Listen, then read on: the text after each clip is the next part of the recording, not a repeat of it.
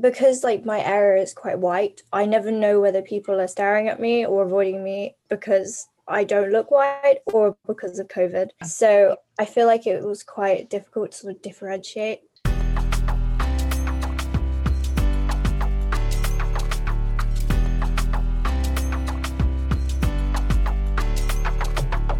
Hey, and welcome to I'm Adopted, Now What? A podcast where we talk about all things race, culture, and identity, one chat at a time. This is for people who want to get real, get deep, and figure out, now what? I'm your host, Liza. Welcome to the podcast.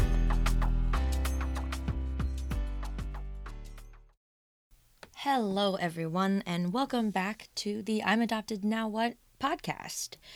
This week, I asked everyone to submit questions regarding their heritage countries. Now, this could mean birth trips, finding families, orphanage questions, anything relating to the country of your birth.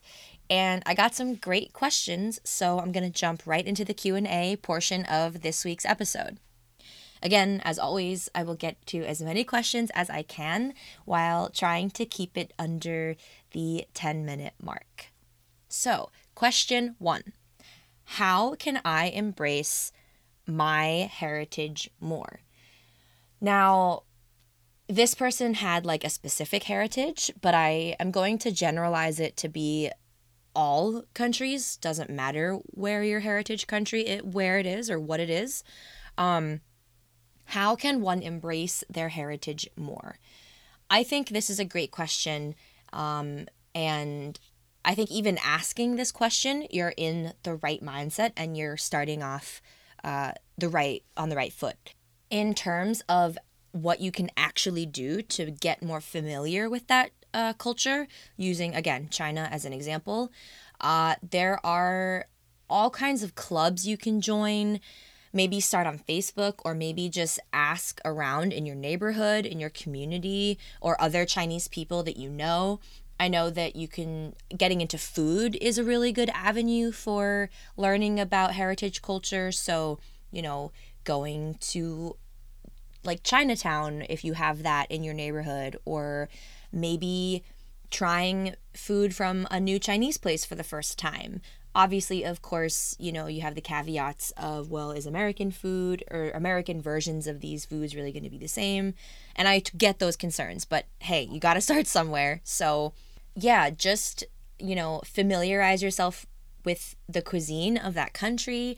Maybe do a little research and check on the internet about, what kinds of traditions there are. Are there certain outfits of dress that are traditional for certain occasions, and maybe you could get into that. I know that in Chinese culture there is a specific formal outfit or dress. So, it's all about how connected you want to be and how deep you want to go. I think that's the other thing you have to think about. And also, in terms of just trying to connect with your heritage country in general, I would ask yourself, okay, what do you want to get out of this? And what do you want? How do you want this to affect your identity? If identifying what you want and your end goal is obviously, it's going to affect how you go about achieving that. So you have to tell your brain what you actually want. Once you've figured that out, then you're one step closer to creating a more permanent connection between you and whatever your birth country may be.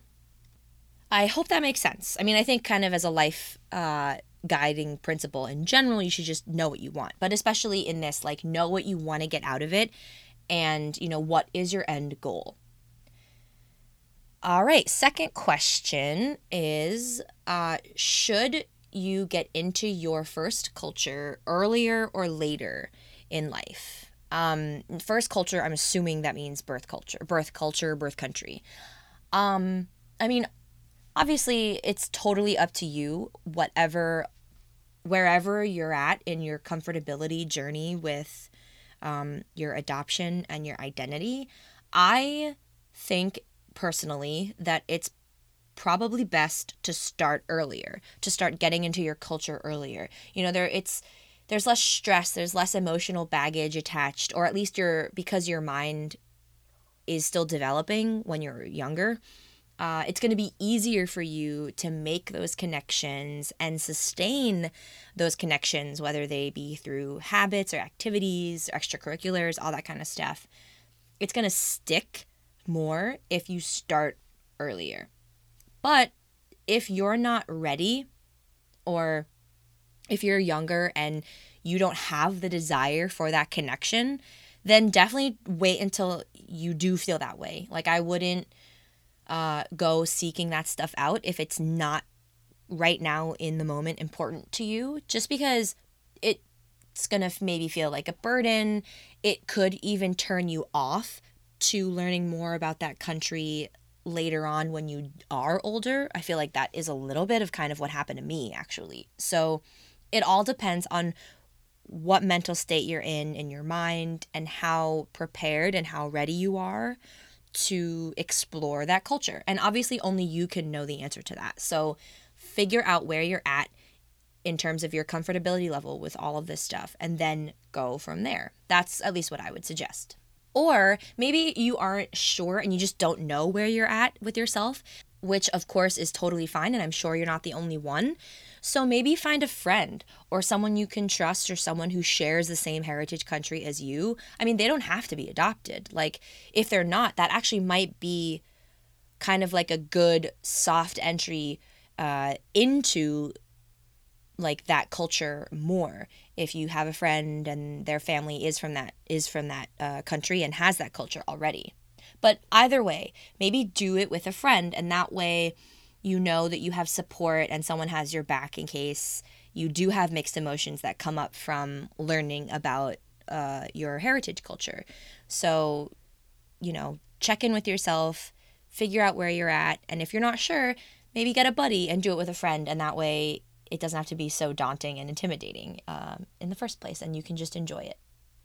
Okay, and the third and possibly last question for this segment this week is, how do I feel more comfortable and like I quote unquote fit in my birth country when other people from that country don't make me feel welcome?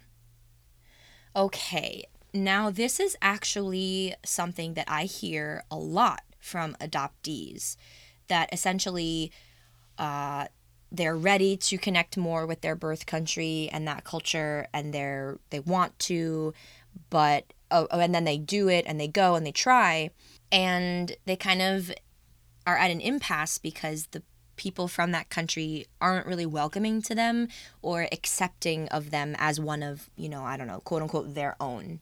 And this can happen both in the birth country, but also in whatever country you ended up growing up in and living in.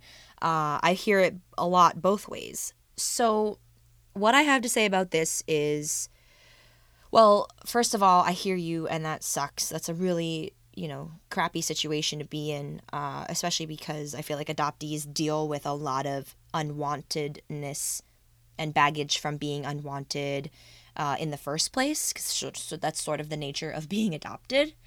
So what I would suggest is, maybe if you're looking to get into that culture more, or even visit your birth country, go with a group, whether it's your friends or your family, or a lot of the time you can actually find like organizations that plan trips to different countries, and they'll have a lot of different a lot of different families go in one giant group together. And that way, even if you are experiencing a little bit of, ostracization from the people who live in your birth country, then you don't have to go through it alone. You have a support system built in.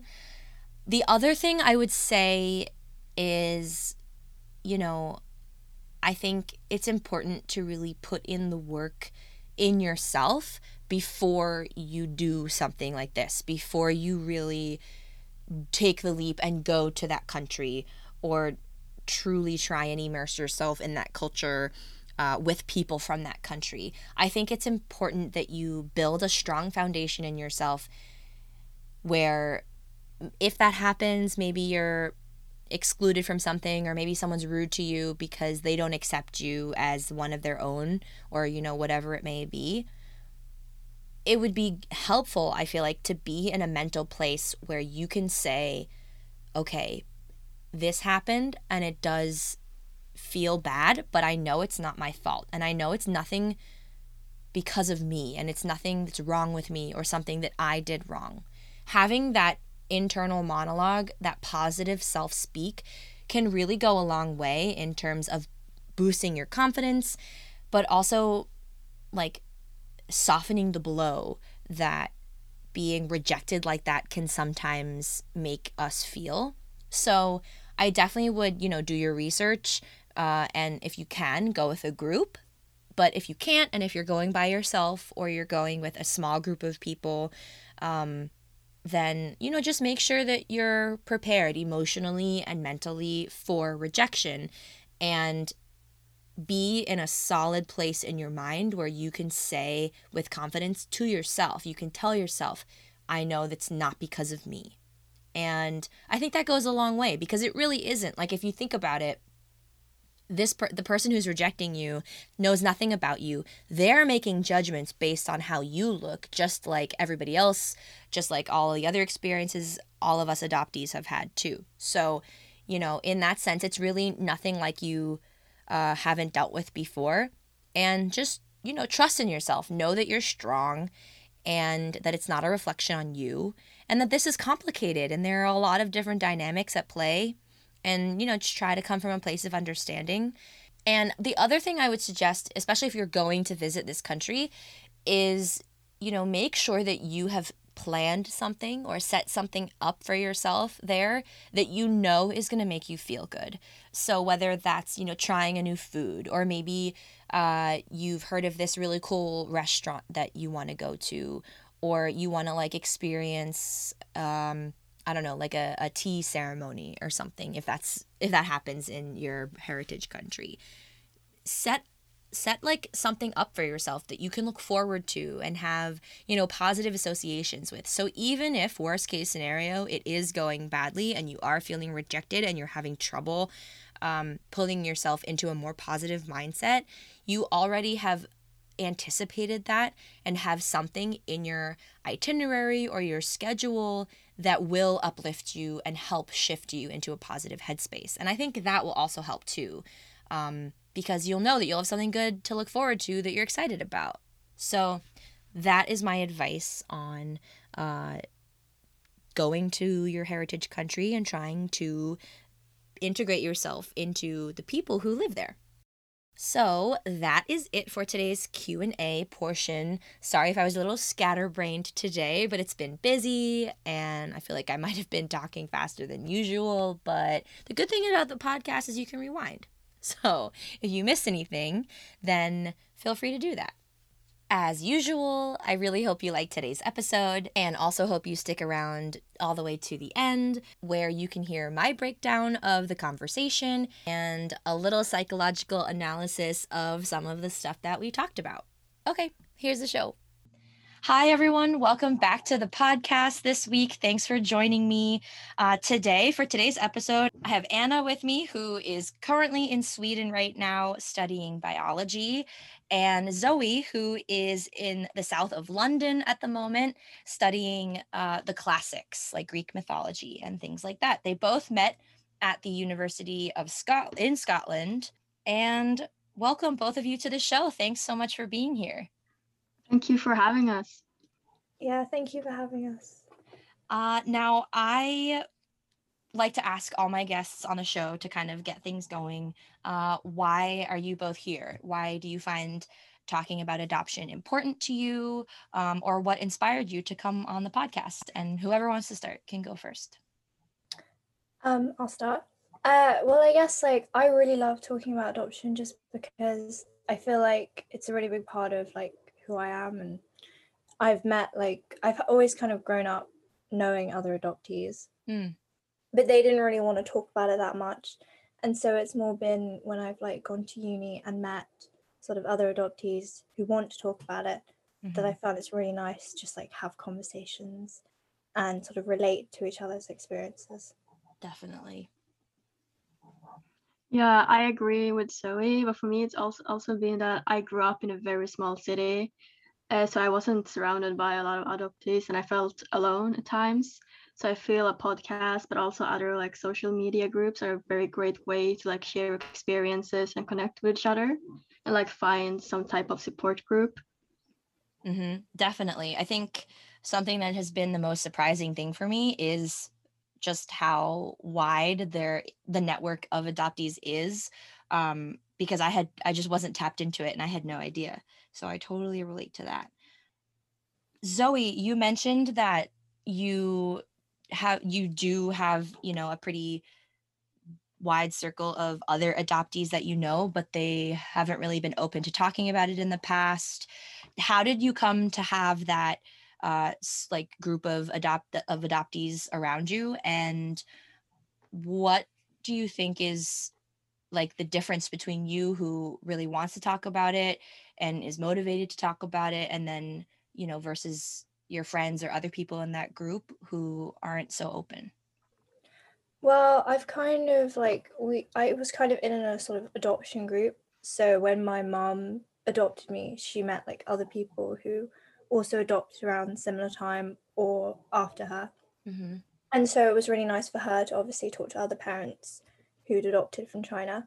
Mm-hmm. And then we obviously like naturally became friends with each other, and we'd have like sort of monthly get-togethers where we'd like hang out. And but I think most of them are either a bit younger than me or some of them a bit older. But I just think that a lot of them, they haven't really been the sort of people who wanted to really talk about it when we were together.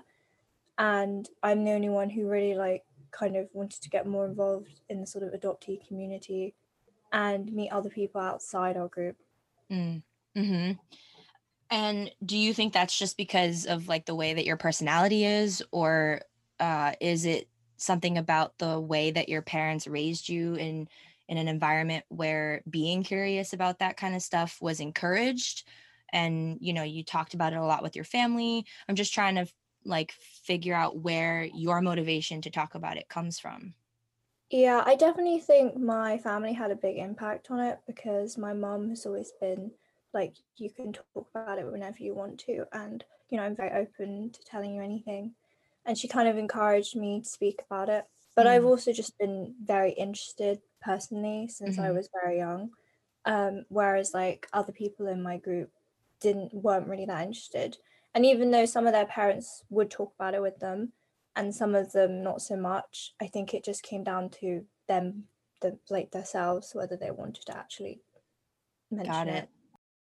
So Anna, you mentioned that you grew up in a really small town, kind of had a little bit of the opposite experience as Zoe, where you didn't have an adoption group so much. Can you talk about what that was like for you and growing up? Was it super lonely, or did you feel, I don't know, like an outsider? I guess I'm asking for you to just describe your upbringing. I would say that I felt very different. Not only that I was adopted, but I was also one of few like BAME students at my school. Oh, So okay. I almost like wanted to like somehow hide that I was adopted. I wanted to be like the other one, so I tried to like fit in. So in contrast to Zoe, I didn't really like talking about that I was adopted. Growing up, it was more when I got older and met other people of color and other adoptees that I started to get more like interested in the subject. Got it. And what was your upbringing like with your parents in terms of, did you as a family talk about your adoption a lot or not so much? So I was always allowed to like ask questions and stuff, but it was more me who didn't want to ask them. Like I didn't want to think about that I was adopted when I was younger. Got it. Yeah. Have you spent a lot of time thinking about why that might be? Yeah, for me, I feel it was more like an identity thing. Because like my dad is from Sweden and my mom is from Finland, so it's a very like multicultural family in that way. So I felt like I just didn't want to talk about it. I don't know why. Probably a bit of it was also because of like abandonment issues, but also I wasn't really surrounded by other people from other cultures and that we're adopted as well. Yeah, got it. So I think it's interesting that, between the two of you, there are like very different upbringings. I think that is great in terms of you being friends, but also kind of illustrating the idea that we all have this like adoption in common, but our lives can look totally different. So can both of you kind of talk a little bit more about your family dynamics? Are there siblings? How do you feel in terms of being an interracial family where, at least for Anna, it seems like your parents are white and you're not. And then Zoe, I don't know so much about your family makeup. So would you mind just like sharing a few details about that? Yeah, so for me, it's just my mum is a single parent, so she adopted me first, and then my sister, who's 3 years younger, and we're both from China. We're not from the same orphanage, we're from different orphanages. But I mean, I feel like it's been interesting because like a lot of the time, because my mom is a single parent, it often, when you get little sort of children who are like, oh, like, where's your dad? Do you have a dad? And you kind of, that often becomes like a sort of question that you have to start talking about adoption. Right, definitely. So yeah, and like my sister and I get along fairly well. We have like ups and downs, but then that's just siblings. But she's not that into talking about adoption. But it has been really nice, like having someone who's also adopted, who's your sister. So yeah, so we do know where each other is sort of coming from, even if we might not talk about it that much. Definitely. Awesome. And what about you, Anna? So I have a mom and a dad and then a sister who's also adopted as well, and we're not from the same area. Yeah, and me and my sister, we like never really talk about being adopted either. So I feel like that could also be a reason for why I haven't talked about it before. And what country were you adopted from? China as well. Oh, okay, awesome. Yeah. So what do you both say? I mean, Zoe, you kind of brought this up when people ask about your parental situation. Do you have a dad and things like that? And I'm sure that both of you have experienced, the question of basically like, oh, why are you the way that you are? And you either are forced to bring up your adoption because that's the only context in which people will understand, or I don't know. I find those conversations to be very messy, and I'm always curious to know how other adoptees handle kind of introducing themselves to like strangers or new people for the first time. Like, how do you go about that? Well, for me, when I was younger, sometimes if children would ask like, oh, why don't you have a dad, or those sort of questions, then I would tell them I'm adopted. But often, most of the time, like if they kind of ask more subtle questions like, do you have a dad or something, I'd just be like, no, I don't, and hope that they just leave it at that. But I think nowadays that I'm sort of like, I get more used to people asking me, I just go straight to the point, because I just find that it's so much easier than then having to kind of work out my family situation. Right. So, yeah, and it's also like, I mean, I don't know if I make it awkward by saying that, but I feel like it's definitely easier, because then they're like, oh, so your family from China, or like, how long have you been living in the UK, or like all these sort of questions, and you just kind of have to get straight to the point. Yeah. I have never lived in England, although my dad was from there. But is it a normalized part of the culture to ask people about their backgrounds and like, oh, where are you from and why do you, I don't know, not have an accent or something like that? Like, is it considered rude, or do people just ask that all the time? I think initially people are just being polite and being like, oh, where are you from? But I never really know if they're asking like where I live, or Right. like if they're thinking like, oh, she's clearly not white, so like, which country is she from? So sometimes I'm not really sure how to answer that question, and so it can sound more personal than it is, maybe. But also, if I feel like not so much with younger people, but definitely like with teachers or older people, if they sometimes don't really like the answer that they get. So if you're like, oh, well, I live like sort of south of England, Mm-hmm. they're like, okay, but where are you really from, or where are your parents from? Mm-hmm. And it's like they're just like pushing for an answer that kind of makes sense to Yeah. how they kind of see you. So Yeah. in the end, it's kind of just easier to just tell them kind of outright, yeah, I'm adopted from Yeah. China. Yeah. And then you can just kind of see all the I feel like I take the same approach. I usually just say, oh, well, I'm adopted, so my mom's from here, my dad's from here. And I can just see like any questions they had, they're like, oh, okay, never mind about all those questions, because you basically just cut straight to the point. And Anna, do you take the same approach as well, or do you kind of handle that situation differently? No, I usually do the same because I don't want to have the like weird conversation of Yeah. being, yes, I'm from Sweden. And then you're like, no, you're not. So I usually say that I'm from Sweden, but I was adopted from China to like cut the conversation short. Right. And in Sweden or in Finland, I don't know if you spend a lot of time visiting like your sides of the family there or anything, but Hmm. is it again, do you notice that people talk about like your background and people's cultures and stuff on like in general really frequently, or it's kind of something that isn't talked about at all?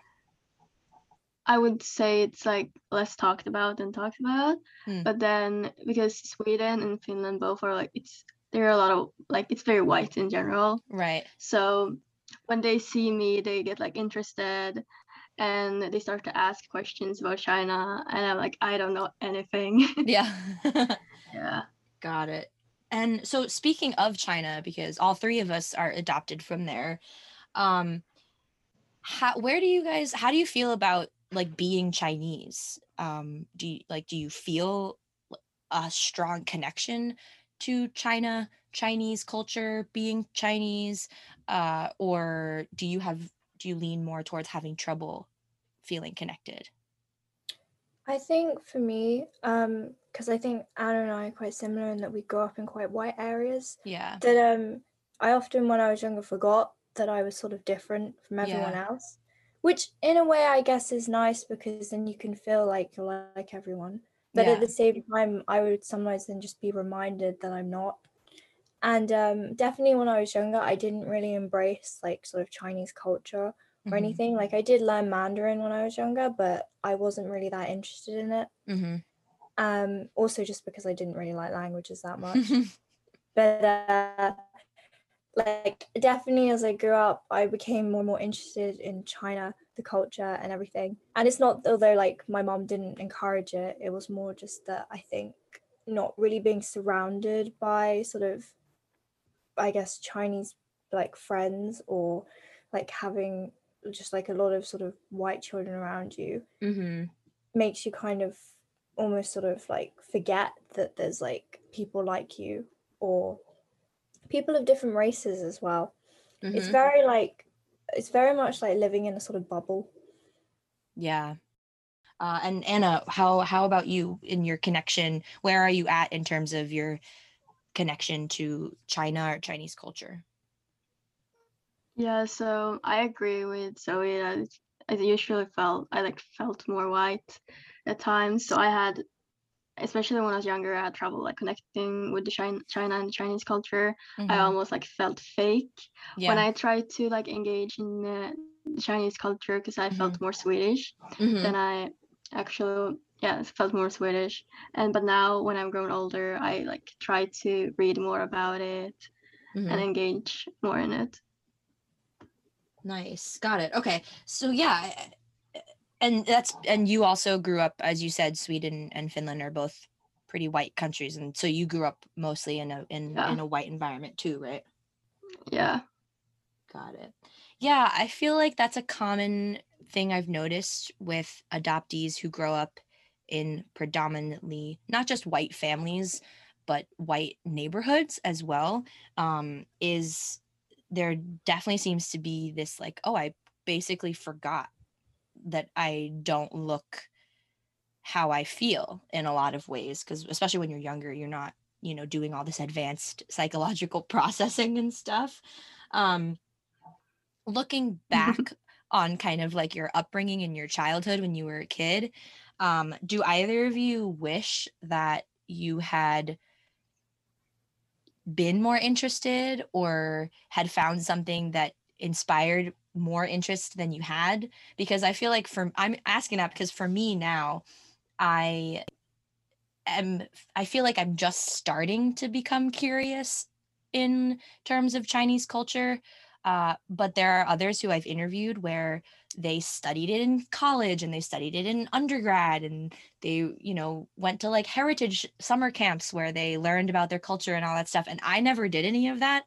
And maybe it's because, I don't know, maybe I was like a generation too old before that kind of stuff became popular. But I, looking back, regret not doing more of that kind of stuff. And so I'm just wondering how you feel about it. I definitely think it would have been nice to have done more because I did know people who went to like Chinese Saturday school or stuff, and that seemed to be a good way for them to either learn Mandarin or like learn more about their culture and stuff. But I never really did those sort of things. But I've definitely always been interested in adoption, if not China. Okay, that's cool. That's awesome. And how about you, Anna? For me, I don't really regret not doing those things because I feel like it's like my journey. And now when I get older, it's like my time to like be more interested in it now, kind of thing. Would either of you can either of you imagine yourselves visiting China and doing the whole orphanage trip where you go and you see your orphanage and the town where you were found and all of that stuff, or are you not interested in that so much? I did that trip when I was about you did 14, I think. Wow. Yeah. So yeah, no, my sister and I and then my mum, we went out and we visited our orphanages. My orphanage is now an old people's home, so that was interesting. Yeah. But like it was just very weird to kind of see sort of the area, and I feel like it was quite like a culture shock for me because I was quite young and like I had no idea really. I didn't really remember when we went and adopted my sister, so I didn't remember China that much. Right. But I really would love to go back again. Not like if even if I don't really necessarily see my orphanage or something, I would just like to go and sort of see more of the country. Yeah.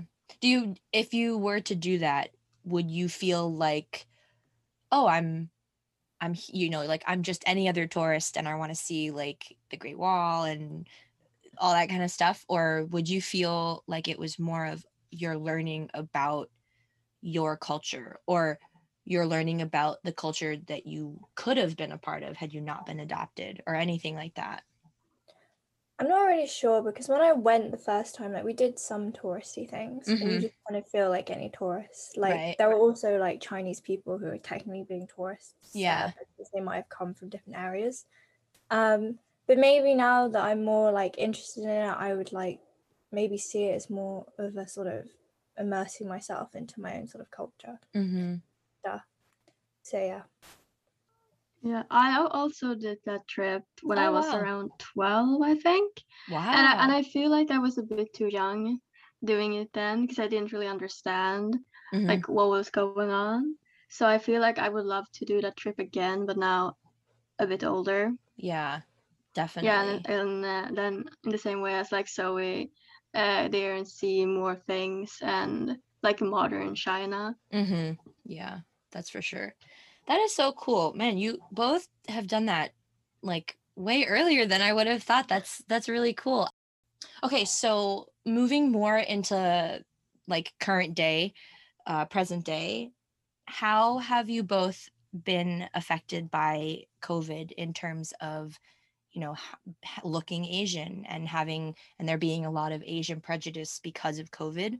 I obviously, again, don't know what it's like in England or in Sweden, so I'm definitely interested to hear about that. Well, I kind of live like in the middle of nowhere. So, I mean, I don't know if it'd be any worse if I was like more like in London or more kind of a city. But and also like during the first lockdown, I didn't really go out because my family were very much like, we're going to stay at home and not risk getting COVID.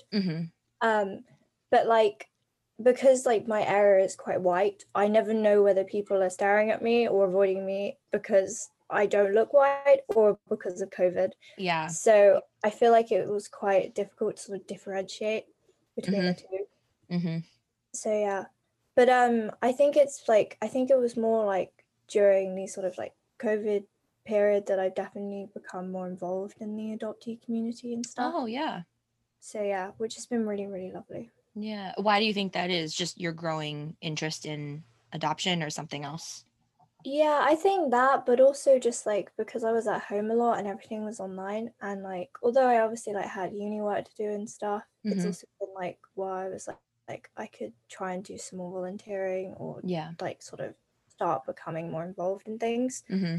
And so I was, like I just started sort of getting in contact with people and being like, I want to help out. That's awesome. Love that. Anna, how about you? What is your experience as an Asian person in COVID been like in Sweden? I haven't really noticed anything either, except on like online on TikTok when people have made jokes about like Asian people and COVID and like taking distance, but I haven't like experienced it in person. That's good. The racism is worst in America, which is no surprise to me.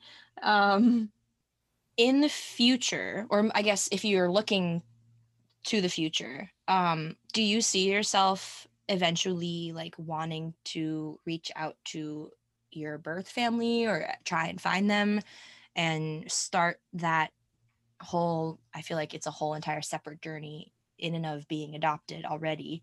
And maybe some of you are in touch already with your birth family or something. But what are your thoughts on that, whole thing in general? Well, I've been trying to do sort of a birth parent search at the moment. Like I've done sort of DNA tests and stuff, and I think we did like do a sort of search thing through a company or something. But I think one family came forward, but it wasn't like a match or anything. Oh, I see. But I think like my mom is always sending me things about people who like groups who are looking, because I think it's better to do it in a group. Oh, yeah. But it just seems quite hard to find birth parents from what like I've read and about people's experiences. And like hiring a searcher and stuff can be quite difficult because you really have to find someone that you trust. Yeah, it can be expensive, and I feel like Chinese adoptees have the hardest time with the whole birth family search situation, just because the way that China, or the lack of way that China kept adoption records when comparatively to, say, Japan or Korea, for example. Like the Japanese adoptees and Korean adoptees that I've talked to, more of them say like, oh, they know all these different things about their birth parent history or the situation around their adoption, whereas most Chinese adoptees, I feel like when I ask about information, they're like, well, I don't really know anything except like a couple bits of information, and there's no way to track them because there wasn't any system in place. Yeah, that's true. I think a lot of birth parents as well don't always want to come forward, so it can be quite difficult. So yeah, I mean, I've met my foster mother, but I haven't had any luck in finding my birth family. So you were in a foster family between the orphanage and your adoption? Yes, okay. She was just one woman, and I think she fostered two people, which was me and another girl. Got it. Do you remember like anything from that time, or were you too little? Not really. Yeah. Got it. And Anna, how are you thinking about the whole like search for your birth family thing? Yeah, I haven't started yet, but that is something I would like love to do because I really want to see like how my parents look like. But I also feel like one of the reasons I haven't really started is because it feels impossible. Right. Because like this like all the everything that surrounds adoption in China and like the one child policy. Yeah. Yeah, it seems very taboo over there to like speak about. Yeah, exactly. Yeah. Why are you most interested in like seeing what they look like? Yeah, because I feel like because both of my parents are white and like all of my relatives, like none of them are my like blood relatives. Uh-huh. So I would like love to see someone that looks like me and like where all my features came from. Yeah.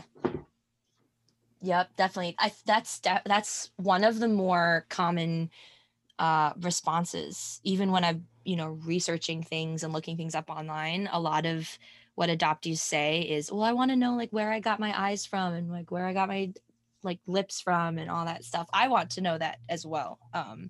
Like I feel almost like if I could have like pictures of them, but then not have to actually like get to know them or talk to them at all, for me, that might be Yeah. ideal. I mean, it makes sense because everybody, like, all my friends are like, oh, I can totally see, like, if you look at baby pictures of your friends, you're like, oh, you look just like your mom, or like, I Yeah, see, exactly. and then like we can't do that. Yeah, you can't really do that. Yeah. Do you both of you experience that, or Anna, maybe you do, in terms of like birthdays and stuff too? Because I know that like astrology and like what your sign is and all that stuff is popular like with my friends and everything, and I'm always like, well, like, damn, I wish I knew 100% for sure when my birthday was, so then I could know and participate. Do you guys have that too? Yeah, definitely. Because I feel like, I mean, I'm quite happy with when my birthday is, but sometimes I wonder, like, am I younger? Am I older? Sort of, like, it would be nice to know. Yeah, definitely. Yeah, and a lot of the like astrology things, people are like, oh, what was the exact time you were born? Because that means you have like rising something, and I can't really do that because I have no clue. And the location, I think, makes a difference as well, and I'm like, well, I Yeah. don't know that either. Yeah. Okay, awesome. So we're getting to the end of our time, so I'm just gonna ask you a couple rapid fire questions, if that's okay. And Zoe, we'll start with you.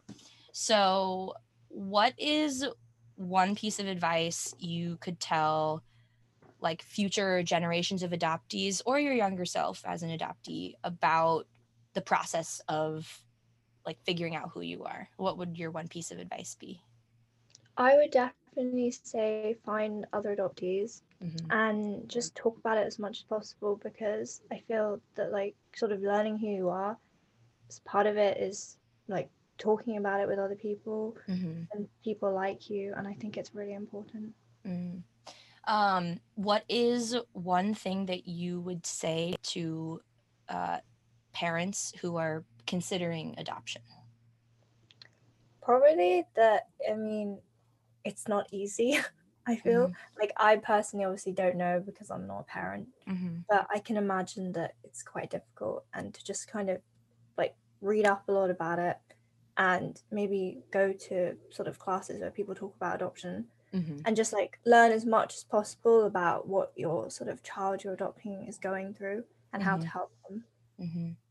And the last question is, if there was like one thing that you wish people in general, society, knew and understood about what it's like to be an adoptee or what it's like to be adopted, what's one thing that you wish everybody like understood and knew? I think the fact that we do think about it, because I think a lot of people just, you sort of tell them and they're like, okay, cool, and like they don't really realize that a lot of like your behavior or a lot of like issues you might have stem from adoption, and it's not just as simple as you are adopted. There's more to it. Got it. Anna, same rapid fire questions to you. Starting off with, what is like one piece of advice you would give either your younger self or future generations of adoptees about figuring out who you are and finding your identity? Yeah, I would say I agree with Zoe that you should like try to surround yourself with adoptees, but also read about it a lot and engage in the culture and not be afraid to do it. Like you are allowed to engage in the culture you're from, but also that it comes with time and it gets better with time, I would say. Yeah, definitely. I feel like when you're younger and you're like in the thick of it and you just everything seems like unknown, just, you know, have faith that like you'll figure it out, and the more you like reach out, the faster clarity will probably come to you as well. Okay, so the second question is, what is one thing you would tell people who are a couple or parents who are considering adopting? Yeah, I would say like read about it a lot, especially if you're doing an interracial adoption. Because if you are a white parent adopting a Chinese kid, that kid will experience things that you as a white parent cannot really understand. Yeah. What is one thing that you wish society in general knew about what it's like to be adopted and to be an adoptee? I would say that it affects you quite a lot as an adult. Yeah. What can you say more about that? Yeah, especially about like identity, but I know a lot of adoptees, they experience a lot of trauma surrounding their adoption, and that it's a big part of who we are. Yeah, I think that's a good way to put it. It's a big part of who we are. That's also, I think, why it's great to have like podcasts and things like this for people to just like talk about being adopted and like sort of share their experiences as well. Yeah, well, thank you for saying that. And thank you both so much for being here, Anna and Zoe. It was so lovely to have you on. Literally, it's just been really great. I mean, like, Anna and I started like our own sort of Instagram for like adoptees to sort of share things. Yeah. And so it's really been lovely to see other accounts doing all sorts of different things, either sort of similar sort of way or like doing podcasts like you. Yeah. So it's been a really nice experience. That's awesome. Yeah, that's how we got in touch. I found your Instagram page and we just started a conversation from there. So for the audience, for people who want to go look at Zoe and Anna's page, you can do that. Their handle is at Voices of Adoption. At Voices of Adoption _. Yeah. Got it. Perfect. Okay. And I will also have that linked in the show notes to this episode as well, so you can click on it easily and find their account and all of their amazing adoption support content. So again, thank you for our guests. Thanks to being here. Yeah, and thank you so much. Yes, of course. Yeah. Thank you for having us. It's been great. It was such a pleasure to get to know both of you girls. And thank you all for listening, the audience. As usual, we will be back next week. Okay, that is a wrap on my conversation with Anna and Zoe. I hope you all enjoyed it. I really love talking to them and getting to know them. It's always really cool hearing other people's perspectives, especially from different countries, different continents. I feel like that always, adds a nice variety to the show as well. So a big thanks again to both of those girls for jumping on and just willing to get so personal with me and all of you.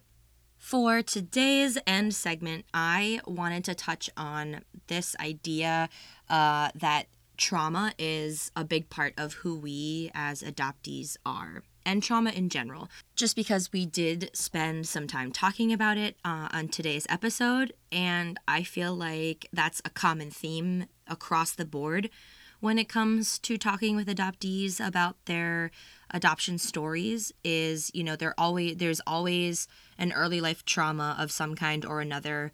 That's just sort of, unfortunately, the nature of adoption. There's traditionally usually an abandonment or a surrendering beforehand, and then there's an adoption. So there are actually two early traumatic life events that almost all adoptees go through. There's also the foster system, which is a whole different set and style of early life events. Sometimes they're traumatic, sometimes they're not.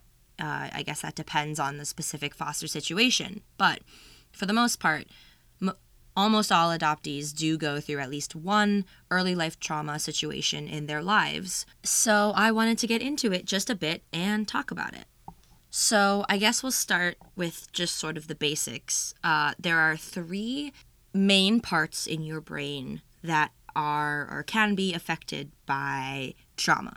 You have the amygdala, the hippocampus, and the prefrontal cortex.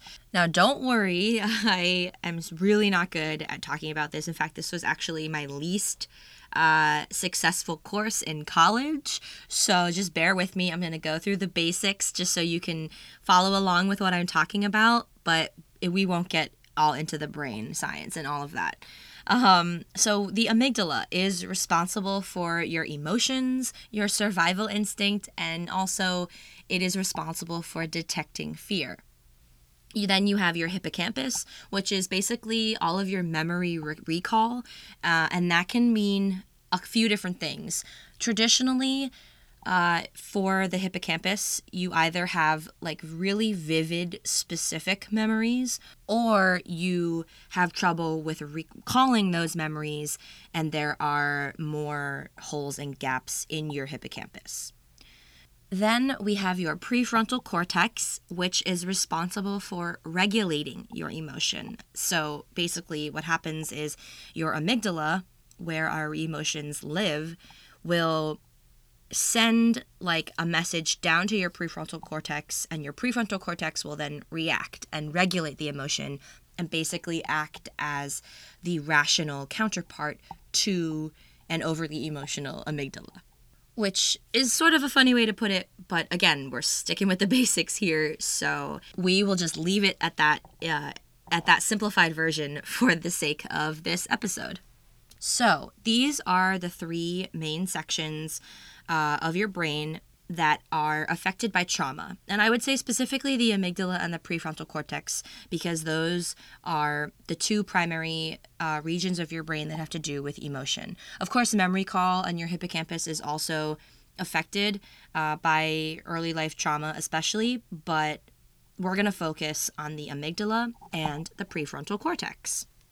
Now, the reason I'm talking about the brain and regions of the brain and how trauma can affect emotions on a cranial level is because obviously this podcast is about storytelling, and instead of focusing on the early life trauma, I want to spend this portion focusing on how do we rewrite that narrative? How can we change that story, that early life trauma in our own minds to become something that helps us and bolsters us to become who we want to be, which is definitely, at least I would assume, not somebody, that is unable to escape the effects that their early life trauma has had on their lives. And so I wanted to talk a little bit about the power of storytelling and how it can directly affect our emotional areas of our brains, because that's basically what we do here on this show.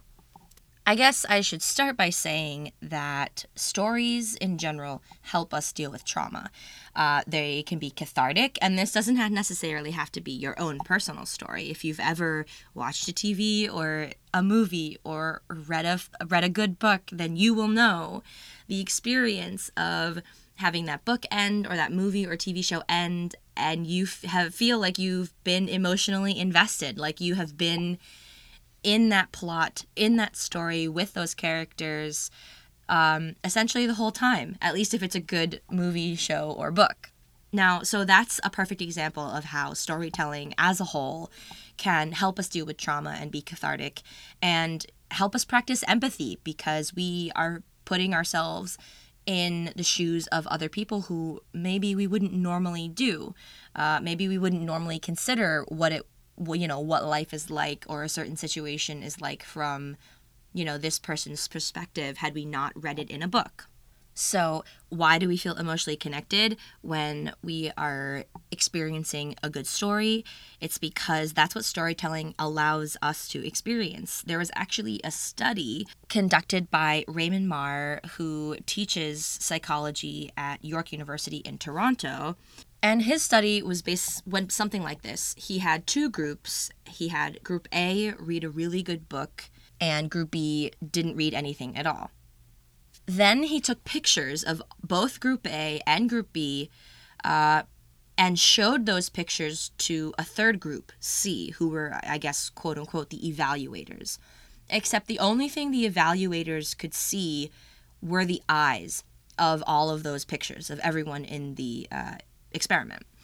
And what he found, so he asked Group C, the evaluators, to look at each set of eyes and just say what they thought that person was feeling, experiencing, emotional, like what emotions they were having, or what, you know, whatever their best guess was.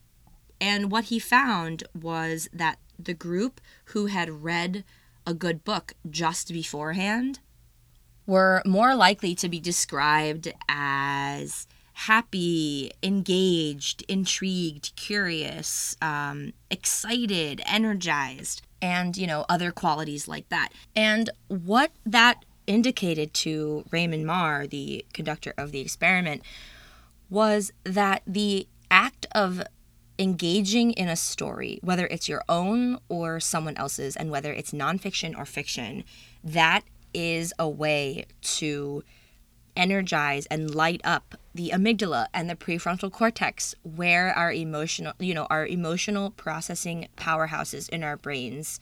And this is especially key for adoptees who have such early life trauma, because that can affect the size and development of your amygdala and your prefrontal cortex, which means it's great when you can engage in storytelling and have those regions of your brain light up, reactivated. A lot of times in therapy, that you have emotions and experiences locked away so tightly in there, as well as in the hippocampus, bringing back the memory recall piece that is affected by early childhood trauma. You have so much locked away deep down in there that storytelling can really be a good avenue and cathartic avenue to help release and loosen up some of those emotions and experiences and memories that may be locked away.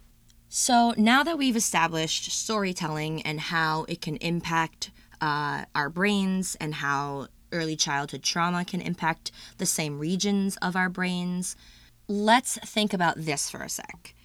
If we can use storytelling to explore emotions, our own traumas, our own experiences on top of other people's, can we use the same storytelling to heal said traumas, emotions, and experiences?